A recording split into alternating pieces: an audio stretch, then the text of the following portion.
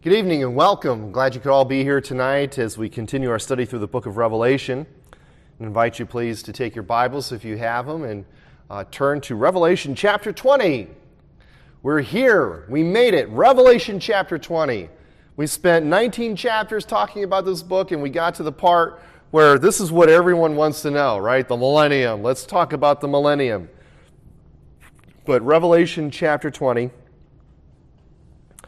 As I've been sort of going over this lesson and working on it this week, even though your handout says we're going to read verses 1 through 10, I've only been able to get through verses 1 through 3. So let's see if we can break my record. But I'll read the whole passage, and then we'll have it before our hearts and minds for our consideration. So Revelation chapter 20, verse 1.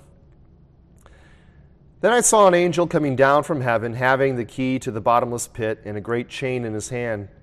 He laid hold of the dragon, that serpent of old, who is the devil and Satan, and bound him for 1,000 years. And he cast him into the bottomless pit and shut him up and set a seal on him so that he should deceive the nations no more till the 1,000 years were finished. But after these things he must be released for a little while. And I saw thrones, and they that sat on them, and judgment was committed to them. Then I saw the souls of those who had been beheaded for their witness to Jesus and for the word of God, who had not worshipped the beast or his image, and had not received his mark on their foreheads or on their hands. And they lived and reigned with Christ for 1,000 years. But the rest of the dead did not live again until the 1,000 years were finished. This is the first resurrection. Blessed and holy is he who has part in the first resurrection. Over such the second death has no power. But they shall be priests of God and of Christ, and shall reign with him 1,000 years. Now when the 1,000 years have expired, Satan will be released from his prison, and will go out to deceive the nations which are in the four corners of the earth, Gog and Magog, to gather them together to battle, whose number is as the sand of the sea. They went up on the breadth of the earth, and surrounded the camp of the saints and the beloved city. And fire came down from God out of heaven, and devoured them. The devil who deceived them was cast into the lake of fire and brimstone, where the beast and the false prophet are, and they will be tormented day and night forever and ever. So there's the famous millennium passage. Just so you know, there's been so much talk about the millennium, I should say, in the history of the church, that so much division on this, so many just so much back and forth on this. You have an extra handout that gives you 4 views of the millennium. But all this division, all this debate, discussion, however you want to put it, is based on a passage in which this phrase, the 1,000 years, occurs only once in the entire Bible in these 10 verses. Now, you hear the phrase 6 times, but it's only in this one passage. Yet the fact that it's this one passage has caused so much debate, so much division in the church on millennial views. I remember growing up, just as a point of full disclosure, I grew up as a dispensational premillennialist. And as I was growing up, and when I came to Christ later in life, and church I went to taught this, I thought this was the only way to believe the end times. I did not know there were other ways to interpret the millennium, except that those who taught the dispensational premill view that I held said that those other views were heretical because they're not biblical. Well, I'm going to put that to rest, because while we have 4 views of the millennium, and though they differ, and though they don't really have a ton of overlap, there's some overlap, but not a ton, we have to understand that this has, again, been a hotly debated topic. And we need to take it with a lot of humility and a lot of charity. We need to have charity for our brothers and sisters in Christ who hold a different view on this. And we need to be humble in the sense of recognizing that our own view could be wrong. I changed. I am no longer a dispensational premillennialist. I am now an amillennialist, just again, full disclosure. So humility and charity, but I just say that as words of introduction. We're going to go through a brief recap here of what we saw last time, 3 weeks ago. Last week, Revelation 19, verses 11 through 21, we see here the return of Christ. Okay? This is the 6th of the 7 cycles in Revelation chapter 4 through chapter 20. And in this one, we see the return of Christ in its most detail. This is the most detail you get in the book of Revelation on the return of Christ. And again, I'm going to continue to make the argument that we are seeing Revelation chapter 4 through Revelation chapter 20 as a set of 7 cycles that recapitulate and sort of retell this, the end, if you will, of this age from different perspectives. They're all viewpoints on the church age, from the time of the resurrection and ascension of Christ to the time of his return in glory at the end of the age. These 7 cycles all look at that period of time from different perspectives, with different focuses. So this 6th of 7 cycles looks at this period of time, but focuses way at the end. And it sort of expands and sort of zooms in, if you will, on the return of Christ. So even though the return of Christ is hinted at in other of these cycles, it is really focused on here. He's going to come in glory. He's going to come with an army. He's going to come and he's going to speak a word and he's going to decimate his foes. And he's going to come and he's going to take our enemies and cast them into the lake of fire. That is our God. That is our Messiah. That is our Savior. No more of this Jesus meek and mild. He is now Jesus, the conquering Messiah. But as we're going to see in a moment here,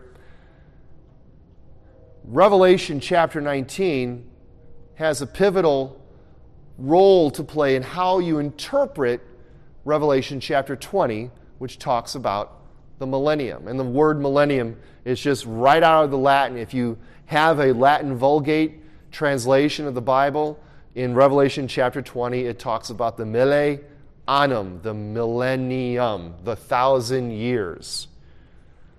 So your view on chapter 19 has a large role to play in how you interpret chapter 20, as we're about to see in just a moment. But that is our recap for Revelation chapter 19. And before we get into the passage on the millennium, I really want to focus on the different views. Now, your handout says 3 or 4 views, because if you notice on the extra handout that I gave you, the first 2 are both premillennial views, but they're different. So really you have, in a sense, 3 general views of the millennium. You have the premillennial view, you have the postmillennial view, and then you have the amillennial view. It's just that the premillennial view has 2 flavors. Now, to throw a monkey wrench into it, there are really only 2 flavors of millennial views, because what the amillennial view and the postmillennial view share in common is that they're both technically post-millennial views. And these prefixes, pre, post, they all talk about when does Jesus return in regards to the millennium. Does Jesus return before the millennium? Premillennial. Does Jesus return after the millennium? Postmillennial. So all of these different views are all surrounding around when does Jesus return in relation to the millennium. And the reason why I say amillennialism is really a flavor of postmillennialism is because, and I'm going to kind of spill the beans here a little bit, the amillennial view believes the millennium is now. So when Jesus returns, it's going to be at the end of the millennium. But we'll get to that a little more when we get to that view. I want to start with the first one here. So take your second handout, and let us look at these millennial views, because I want us to have at least a working understanding of these 4 millennial views as we go through this passage. Because we're going to look at the passage, we're going to examine the text like we always do, going verse by verse, but I will probably at times take out certain bits in these passages that are contested between these views. Like one example is in verse 2, the binding of Satan. What does that mean? What does the binding of Satan mean? Well, that's going to depend largely on your millennial view, because each millennial view has a different understanding of what it means that Satan is bound. So as we get through those portions in the text, I will try to make sure that we see how the different millennial views describe these things and interpret these things, and I will, of course, try to impress upon you why I believe my view is right. Again, being humble and charitable to the other views as much as I possibly can. Okay. So of the first of the 4 millennial views you have there on your handout is called the historic premillennial view. And the reason it's called historic is to distinguish it from the dispensational view, which is number 2. The dispensational view is in the history of the church, at least in relation to the history of the church, it's a new view. Now, by new, I don't mean it came out last week. It's been around with us for going on 200 years now, right? I think it came out mid-19th century or near the end of the 19th century. It's certainly in the 1800s. So you're at least 150, maybe close to 200 years that this view has been around. Now, obviously, it started way before any of us were born. But in the history of the church, it is new, because the historic premillennial view can be traced back to some of the writings of the early church fathers in the first 3 centuries. So it's historic in that sense, as opposed to dispensationalism. Now, the historic premillennial view there, according to your handout and the diagram you've got there, on the far left-hand corner of that little dotted line, which is the line of redemptive history, you've got church age / tribulation. Now, in all of these diagrams, church age is what we've been talking about all this time, what we've been calling the church age. It is the period of time in which we are currently in. It is the period of time that is marked as being between the first and second advent of Christ. So it is the period of time between the birth, life, death, resurrection, ascension of Christ on the one hand, and then the return of Christ at the end of the age on the other. That is the church age. And by saying / tribulation, it's meant to indicate that the great tribulation that the Bible talks about, that Jesus talks about in the Olivet Discourse, Matthew 24, Mark 13, Luke 21, the great tribulation comes at the end of that. But it's important to note that in a historic premillennial view, the church goes through the great tribulation, because the dispensational view says it doesn't. We'll get to that in a moment. So you've got the church age, tribulation. Then at the end of the church age, at some point in the future, we don't know when. Why don't we know when? Because no one knows the day or the hour of Christ's return. Christ will return in the air. Believers, the resurrection, the physical resurrection of dead believers and the transformation of living believers into glorified bodies will occur, and they will ascend to be caught up with Christ, and then immediately return back down to earth, Christ leading them into earth. That's what you get, Revelation 19, Christ coming on his white horse with the armies of heaven behind him, the church triumphant behind him, returning to the earth. So Christ returns pre the millennium. Now you might be thinking, why do the believers go up and then immediately come back down? It seems kind of, why don't they just stay here and let Christ come down? Well, it's not as crazy as you think, because this is sort of following from and flowing out of first century marriage traditions. And you see this in Jesus' parable of the 10 virgins in Matthew 25. The way it works is this. The bride, when he was ready to consummate his marriage, remember Jewish marriages, ancient marriages had 3 stages. There was the betrothal, there was the engagement period, and then there was the consummation. So in that, between the betrothal and the consummation, they are for all intents and purposes married, but the marriage isn't fully consummated until the bridegroom comes to retrieve his bride. So the bridegroom would come to the city of the bride, and as he's coming, the bride and her bridesmaids would go out to receive the bridegroom and welcome him back into the city. So they go out, and then they come right back in. And that's what you see here. The bridegroom, Christ, comes to retrieve his bride, the church. The bride comes out to meet the bridegroom, and they immediately come right back in and then usher in the millennial period. So this return of Christ here that you see on the diagram is Revelation 19 in their view. And I will say this at the outset. I think that the ordering in the Bible of Revelation 19 followed by Revelation 20 is, in my opinion, one of the strongest arguments for the premillennial view. Now, just because I think it's the strongest argument doesn't mean I think it's a good argument, because that, I think, fails to understand what's going on in Revelation, but I'm just going to leave it at that. Revelation 19 is a strong argument that Christ returns pre the millennium, because you've got the return of Christ right before the chapter on the millennium. Now, so they enter into the millennium. Now, remember in Revelation 19, right, Christ defeats all of our enemies, and they're all cast into the lake of fire. So you've got this period of time now, the millennium.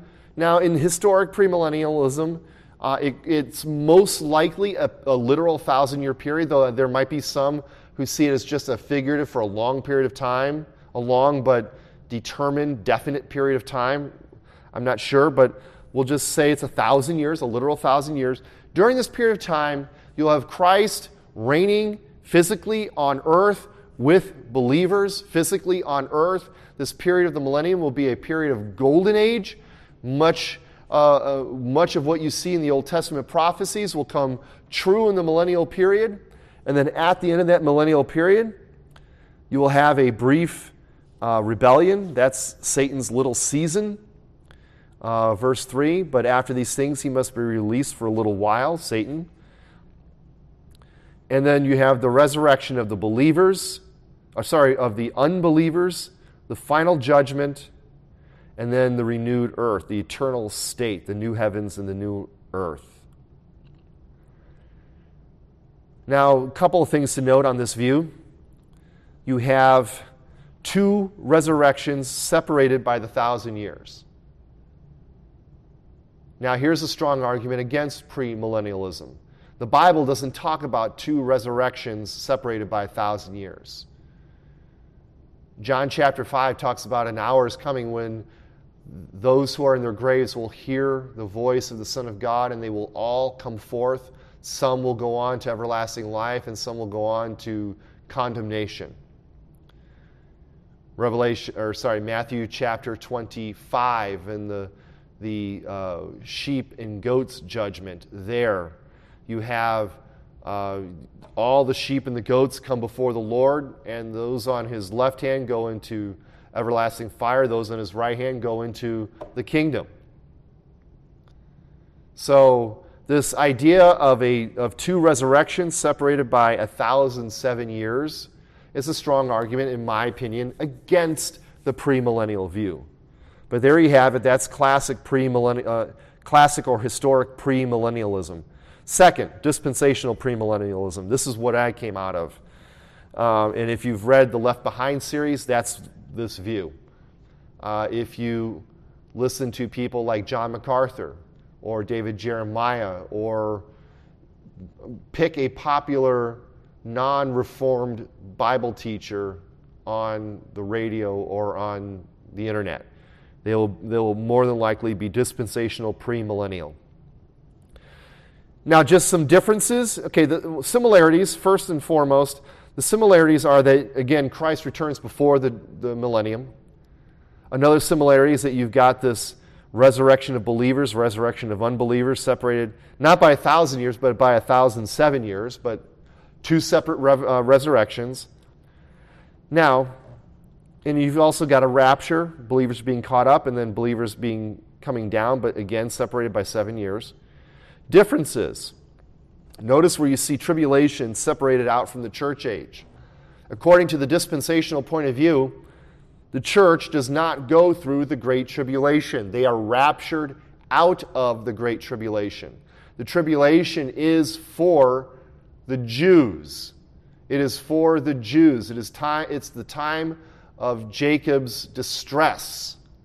It is the time in which God returns to his program with the Jews.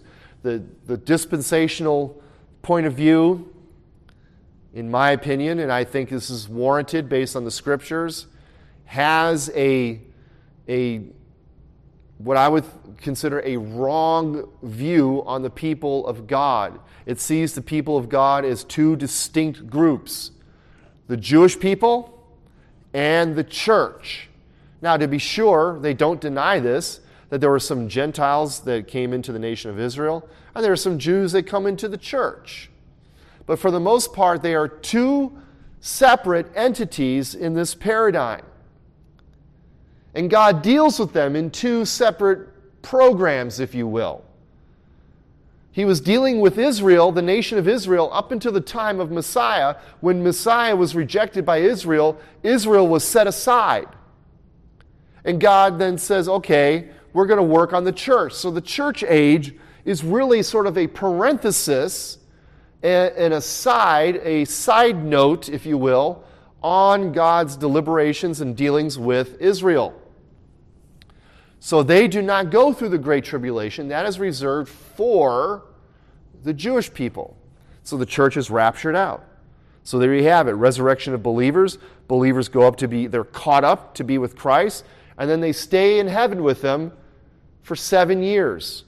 And that's when all of chapter 19 occurs. You've got the great wedding feast of the Lamb, the supper of the Lamb, and then Christ will return after that period of time, that's 7 years.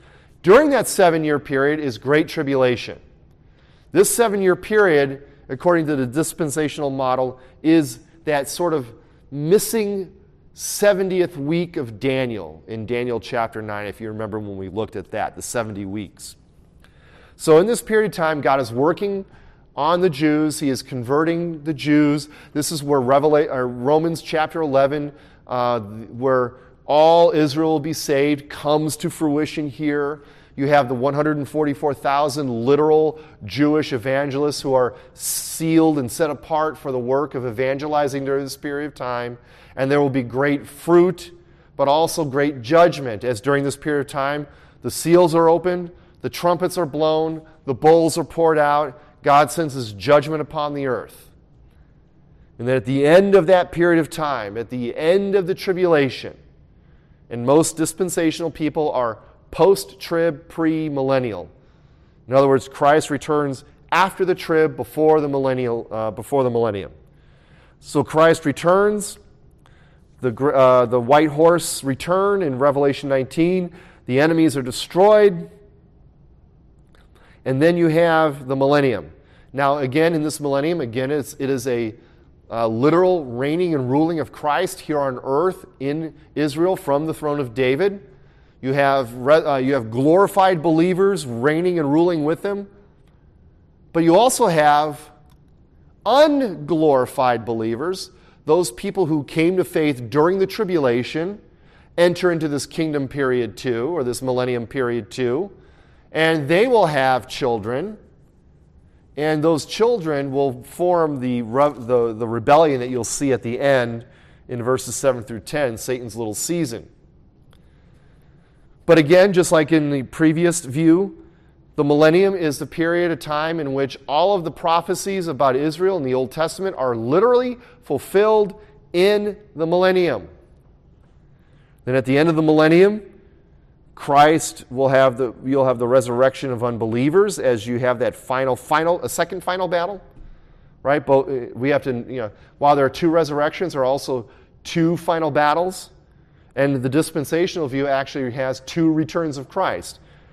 He returns to rapture the church, and then he returns to set up the millennium. But you have the resurrection of unbelievers, the final judgment, the new heavens and the new earth, just like in the previous view.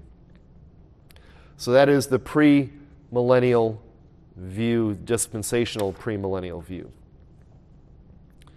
Now, flip it over. View number 3, post-millennialism.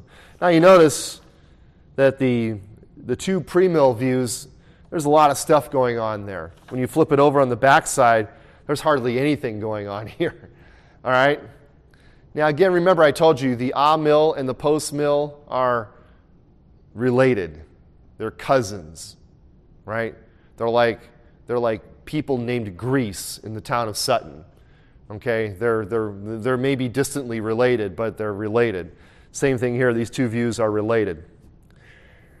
Now, in the post-millennial view that you have here, again, Christ returns after the millennium, and what you have here is the church age. Again, the same period of time between the ascension and glorious return of Christ, this period of time that we're in now. The church age is chugging along. And then at some point in the future, at some point that we don't know yet, we may be in it now, we don't know, probably not, but at some point in the future, we will enter into this millennial period. What's the millennial period? It is a period of time in which the world becomes more Christianized as the gospel goes forth in power. People are converted to the church. The church has a strong influence in the world. The church, in a sense, almost Christianizes the world. The world is sort of, in a sense, transformed through the proclamation of the gospel.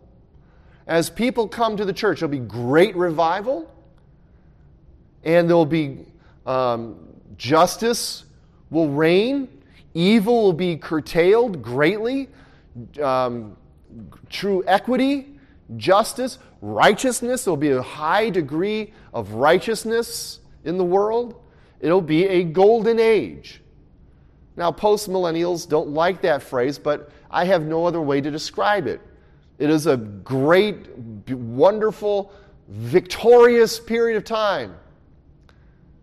Golden age, here on earth. So it happens at some point. Now, they look at Revelation 19, and they don't see, let me rephrase that. Some don't see, I don't know how many, not all hold this view, but some will say what you see, and maybe most will say, I can be corrected, and I'll stand to be corrected if anyone hears this and wants to correct me, that Revelation 19 is not the return of Christ for the final battle at the end of the age. That occurs in Revelation chapter 20, verses 7 through 10. What you have in Revelation 19 is Christ coming spiritually through the proclamation of the gospel. The gospel goes forth. The word of God, the sword that proceeds from the mouth of Jesus, goes forth, and it's slaying the enemies in the sense of converting them. The word of God is often described as the sword. The word of God is like a sharp two-edged sword that goes forth. And they are converted. Mass converted. Lots of people. Great revival. Again, the church becomes a strong influence in this world. And evil is curtailed, as we will see in a moment when we actually start looking at the passage, through the binding of Satan. the binding of Satan leads to this great period of revival, this great transformation of culture. Every aspect of our culture is in a sense transformed through the gospel as the church grows in influence. And at the end of the millennium, Christ returns, physically this time. At the end of the millennium, post-millennium, he returns, and here, instead of two resurrections, you have the one resurrection, the general resurrection of unbelievers and believers. Then final judgment, the great white throne, or the sheep and goat judgment. And then you have the new heavens and the new earth. Now, there's a lot to commend, in my opinion, of the postmillennial view. First, it has a strong view of the power of the gospel going forth, and we should all have a strong view of the power of the gospel going forth. I do believe that the millennium is a period here on earth. I do believe Christ returns at the end of that period, and I do believe that at the return of Christ at the end of the millennium, you have all those things that are sort of what we call concomitant, or that occur at the same time at Christ's return. The general resurrection, the final judgment, and the new heavens and the new earth. The premillennial views, both of them, sort of split up the return of Christ.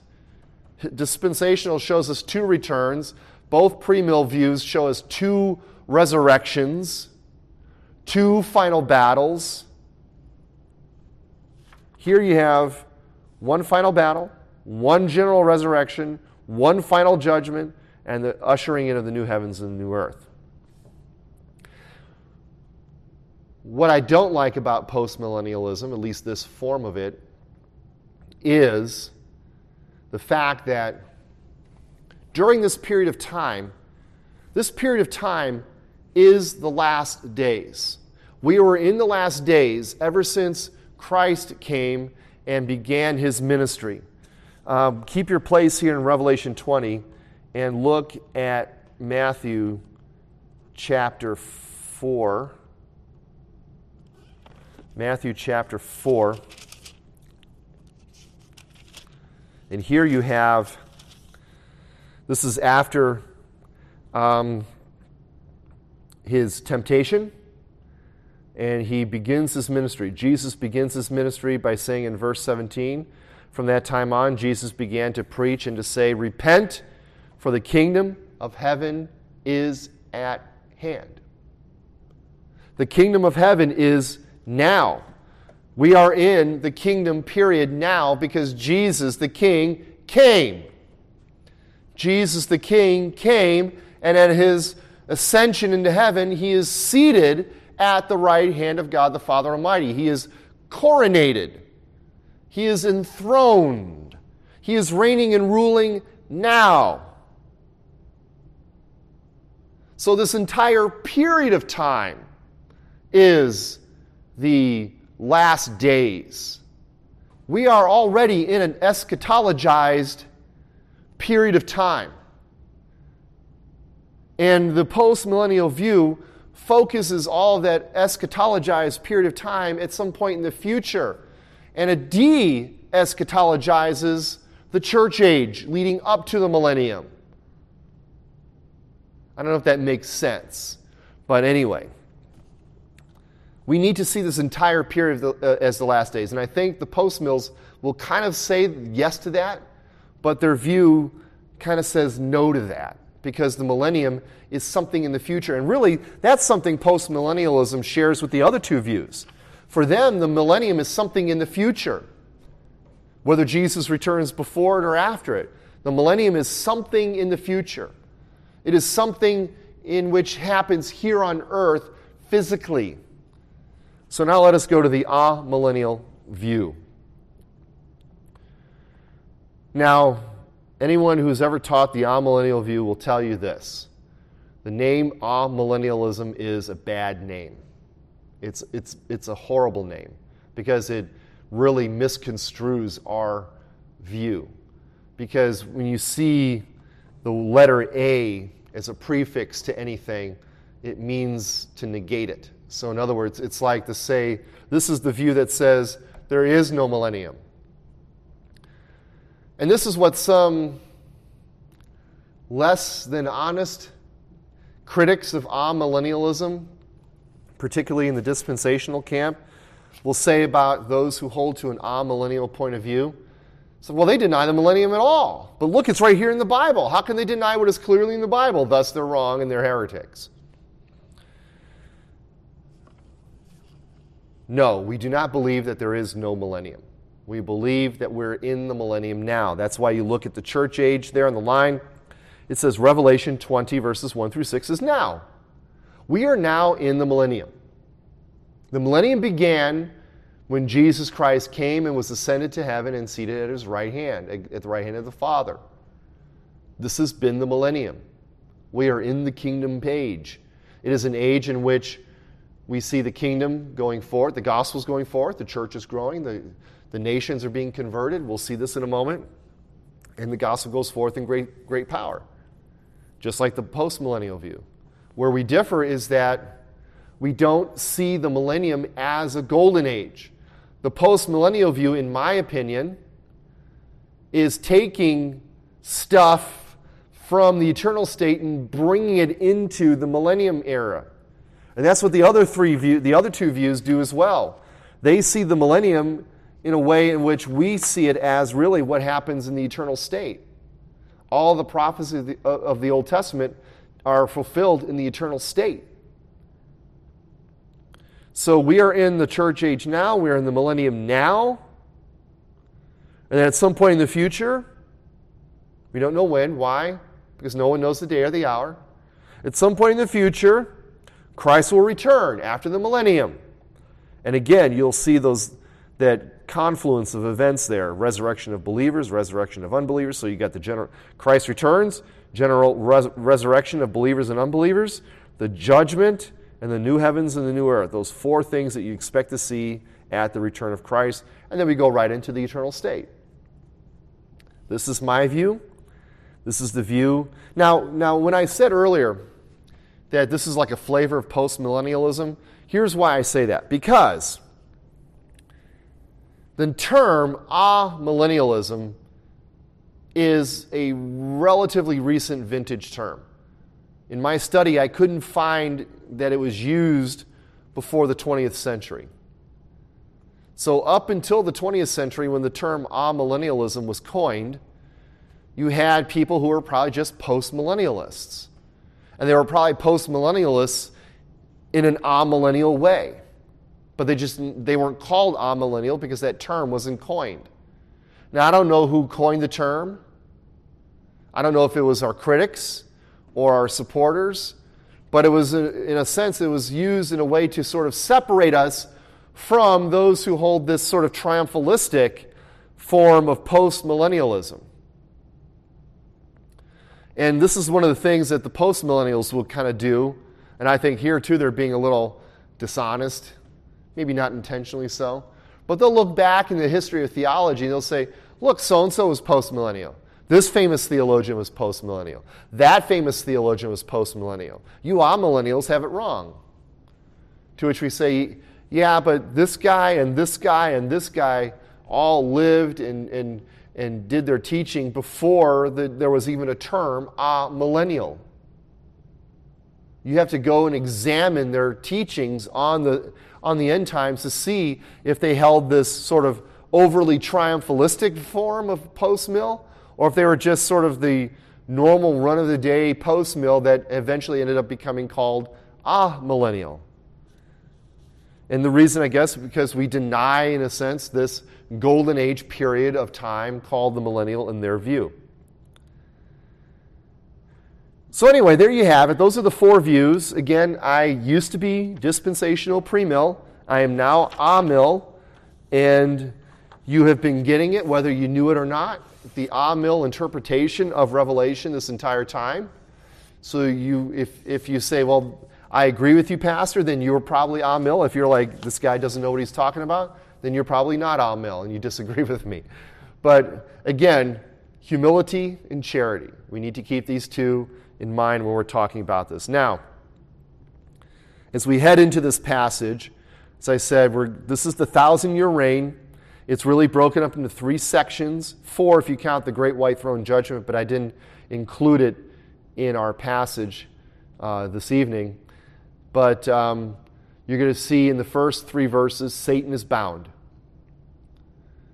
And then in verses 4 through 6, you're going to see how the saints reign with Christ for 1,000 years, and we'll talk about that. And then in verses 7 through 10, you see the rebellion, the crushing of the rebellion at the end of the millennium, and we'll talk about that. Now, like I said before, we'll probably only get through the first 3 verses, but we'll just get cracking, and then next time, in 2 weeks, we'll finish this. But anyway, so the first point there on your handout in the 1,000-year reign is the binding of Satan. Look at verses 1 through 3, please. Then I saw an angel coming down from heaven, having the key to the bottomless pit and a great chain in his hand. He laid hold of the dragon, that serpent of old, who is the devil and Satan, and bound him for 1,000 years. And he cast him into the bottomless pit and shut him up and set a seal on him, so that he should deceive the nations no more till the 1,000 years were finished. But after these things he must be released for a little while. So like John does in many of his visions, when he begins the vision, he begins by saying, "Then I saw." Then I saw. A very familiar opening for John. Then I saw this, then I saw that. And seeing an angel coming down from heaven, that too is not an unusual thing. We've seen that in chapter 18. After these things, I saw an angel, another angel coming down from heaven. We see it in chapter 10.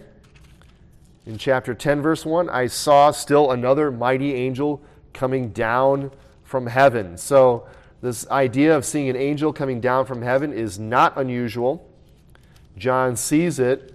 But what is unusual, or what is maybe just different in this passage than in others, is that this angel is coming out of heaven with stuff. He's got stuff in his hand. Now, of course, heaven, as we've been saying all along, of course, heaven is where God dwells. Heaven is God's throne room. Heaven is where the temple is, the true temple. Heaven is where the holy angels worship God around the throne. Heaven is where the Ark of the Covenant is. We saw that in chapter 11. The heavens opened and we saw the Ark of the Covenant. Heaven is God's abode. It is the invisible realm. It is where God resides during this period of time, during the old heavens and the old earth. God is there in heaven, and an angel comes forth out of heaven. So he's coming from the place where God is, presumably with the authority of God, because the angels are God's messengers. They are his servants. They carry out his will. So this angel comes out, and he's got stuff, like we said. He's got a key, and he's got a chain. He's got the key to the bottomless pit, and he's got a chain. What does the key do? Key opens things or locks things. What does the chain do? It binds things. So you kind of see where I'm going with this, right? So he's got a key, and he's got a pit, or a chain. Now, we saw something like this before in Revelation chapter 9. Turn over there, please. Chapter 9, verse 1, the 5th trumpet is sounded. And when the 5th trumpet sounds, I saw a star fallen from heaven to earth. To him was given a key to the bottomless pit. Now, when we looked at Revelation chapter 9 in the past, we saw that this was a star fallen, and we saw stars falling all over the place. But we noted that this star was personal, because you see there in verse 1, it says, to him was given the key. So here you have an angel. Angels are often referred to as, are sometimes seen as celestial objects, like stars in the sky. So you've got an angel here, and a key is given to him. And in chapter 20, we see an angel coming down with a key. Now, when we were looking at Revelation chapter 9 back in the day, we were wondering, we asked the question, is this a holy angel or is this a fallen angel or is this the fallen angel, Satan? And we argued and came on the conclusion, settled on the conclusion that this was Satan. That this is Satan being cast out of heaven with the key in order to unleash the demonic hordes as a judgment on the earth. So God is sending Satan down. Because we see here he's fallen from heaven, cast out from heaven, and he falls to the earth, and he's got the key to the bottomless pit, and then he opens that, and he is the ruler of the bottomless pit. He is the angel of the bottomless pit in verse 11, whose name was Abaddon, and in Greek is Apollyon, the destroyer. So here Satan is cast out of heaven with a key. You might be thinking, why does he have a key to his own prison? It's not the key to his own prison. He's got the key to open up the pit where the demons are, so the demons are unleashed as a judgment on those who dwell on the earth. Here, in Revelation chapter 20, this is an angel coming out of heaven with the key in his hand in order to lock Satan. So differences there. Now, so verse 2. So this angel, who must be pretty mighty, because he grabs a hold of the dragon. And in case you don't know who the dragon is, it's that serpent of old, who is the devil and Satan. So this angel grabs the dragon, binds him with the chain for 1,000 years, and in verse 3, he is cast into the bottomless pit. The pit is shut up on him. A seal is set on him. The key locks it. And he is there in the bottomless pit so that he should not deceive the nations anymore until the 1,000 years were finished. But after these things, he must be released for a little while. So here you have the binding of Satan. And here's where you're going to get the first major difference between the millennial views and the binding of Satan. Because according to your millennial views there again, let's take a look at the first two. In the first two, both premillennial views, when Christ returns, that is the Revelation 19 return, in which Jesus slays all of those who are on the earth, and they are all cast into the lake of fire. And then the millennium period begins. So the binding of Satan during the millennium here, this is a total binding. He is bound. He is not able to do anything. He is completely curtailed, completely prohibited from doing anything during the millennium. He's bound. In the postmillennial view, view number 3, Satan is bound in a large way, but not totally, in order that the gospel can go forth. Okay? He is bound in order that the gospel can go forth. That's why you see there, he is bound for a particular reason, so that he should deceive the nations no more until the 1,000 years is over. Satan is bound in order to not deceive. Satan can do other things, but he cannot deceive. Now, specifically, look at verse 7 really, of chapter 20. When the 1,000 years have expired, Satan will be released from his prison and will go out to deceive the nations which are at the four corners of the earth and gather them together. So part of this binding is to prevent Satan from gathering the forces up for Armageddon, the last battle. So Satan is bound so he cannot deceive the nations and rally them together against God's people. Because that's what we see he does in each version of the last battle. In chapter 16, chapter 19, Satan, the kings of the earth, are gathered to the last battle. And in fact, in chapter 14, chapter 16, when the sixth bowl is dried up, or used, and the Euphrates River is dried up, you see the serpent, the dragon I should say, and the false prophet and the beast, and unclean spirits come out of their mouths, these frogs coming out of their mouths, and they go and they deceive the whole world. Verse 14 of chapter 16, they are spirits of demons performing signs which go out to the kings of the earth and of the whole world to gather them to the battle of that great day of God Almighty. So Satan is bound until that point in time. Until that point in time, he cannot deceive the nations and gather them together for battle. But it's also important to know here, if you look, that word nations in chapter 20, verse 3 there, so he should deceive the nations. That is the word in Greek ethne, ethnos, which we get ethnic, nations, but it also is used of the word Gentiles. So whenever you see in the New Testament the word Gentiles or the word nations, it's the word ethne. It just depends on the context on which definition you use. But Satan is bound up so that he cannot deceive the Gentiles. He cannot deceive the ethne. Flip over to, again, Matthew's Gospel, chapter 4. We looked at it a little bit earlier.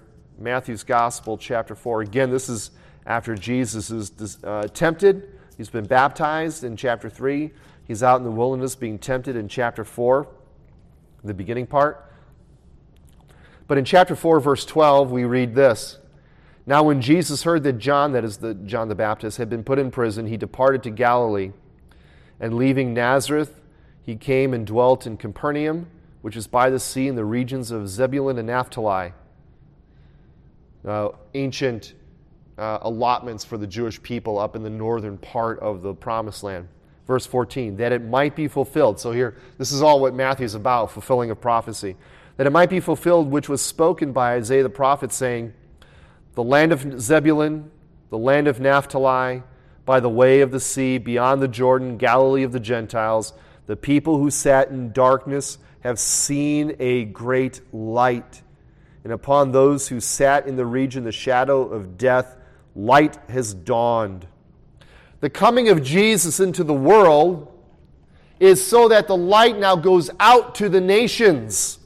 The light goes out to the nations, so they are no longer deceived. Satan is bound, so the nations can no longer be deceived, and the light of the gospel goes forth. Isaiah 49, another passage you can turn to. Chapter 49, verse 6. This is one of the servant songs of Isaiah, and he says of his servant, that's Jesus, indeed, he says, is it too small a thing that you should be my servant, to raise up the tribes of Jacob and to restore the preserved ones of Israel? I will also give you as a light to the Gentiles, that you should be my salvation to the ends of the earth. So think of it this way. The entire Old Testament period was one in which the people of God was constrained primarily to the nation of Israel. Now you had Gentiles that came in, proselytes, God-fearers who followed. Not everyone who came out of Egypt was a Jew. You had some God-fearers that came with them. But the vast majority of the people of God were Jews, as would be expected, because God called Abraham out and he was going to make him a nation. And then when his grandson Jacob is born, you've got the 12 sons that become the patriarchs of the 12 tribes. And then from there, that nation grows into a large group of people. The people of God primarily constrained within the nation of Israel. Then when Jesus comes, you have an expansion of the people of God to the nations. The marching orders of the church and the Great Commission is to what? Go to the nations and make disciples. Go into all the world. Make disciples of all people, baptizing them and teaching them to observe everything I've commanded you. And lo, I am with you until the end of the age. the call for the church is to go out to the nations, and they can do so. Why? Because Satan is bound. Satan is bound. He cannot deceive the nations any longer. He is bound, and the gospel can go forth.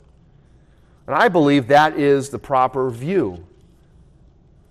That the binding of Satan is such that he can no longer deceive the nations, so that the gospel can go forth and bring many converts. The church is growing during the millennium period.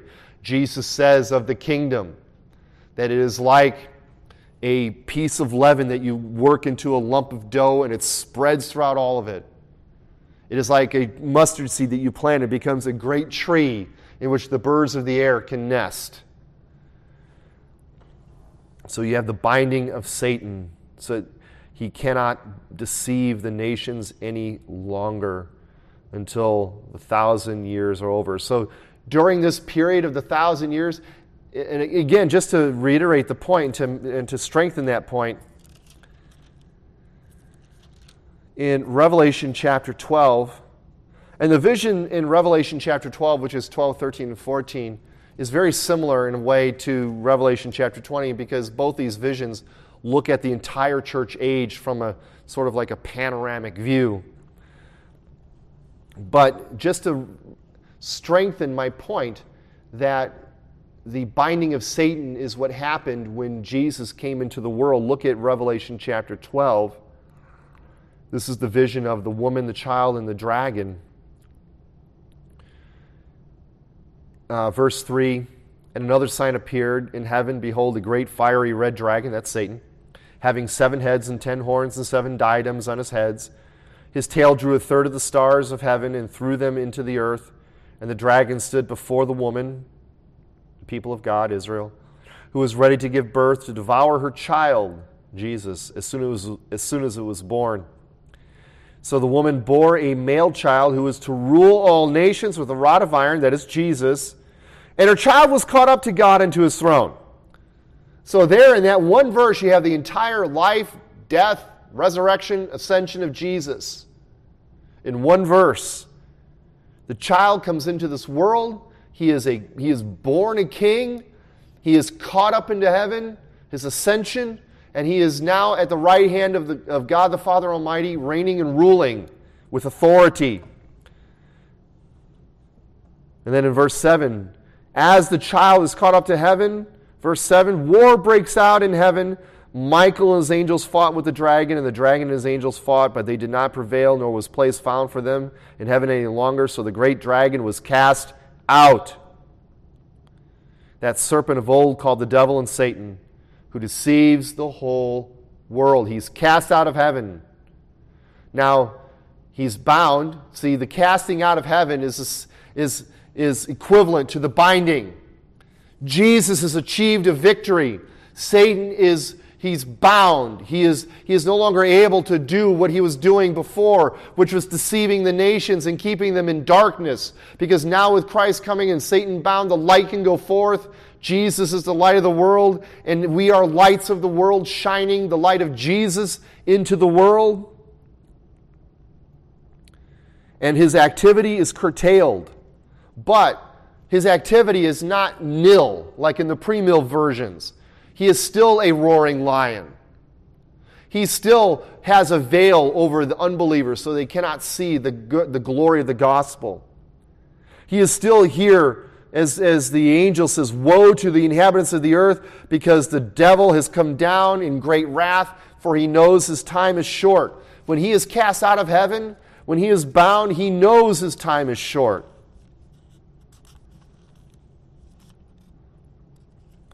So there you have the binding of the dragon, the serpent of old. That's just to let you know, hey, this is the guy who was there at the very beginning. This crafty, sneaky serpent who tricked Eve. He's also the devil, Diabolos, the slanderer, the one who slanders us before the throne, but is unable to do that now because he's been cast out. And he's Satan, the adversary. He is all these things. Satan wears many faces, many hats. He is the hideous, ugly, fearful dragon, the sly, sneaky serpent. He is a slanderer and an adversary. But during this period of time, the church age, he is bound. He is bound so that the church can go forth, the gospel can go forth in great power.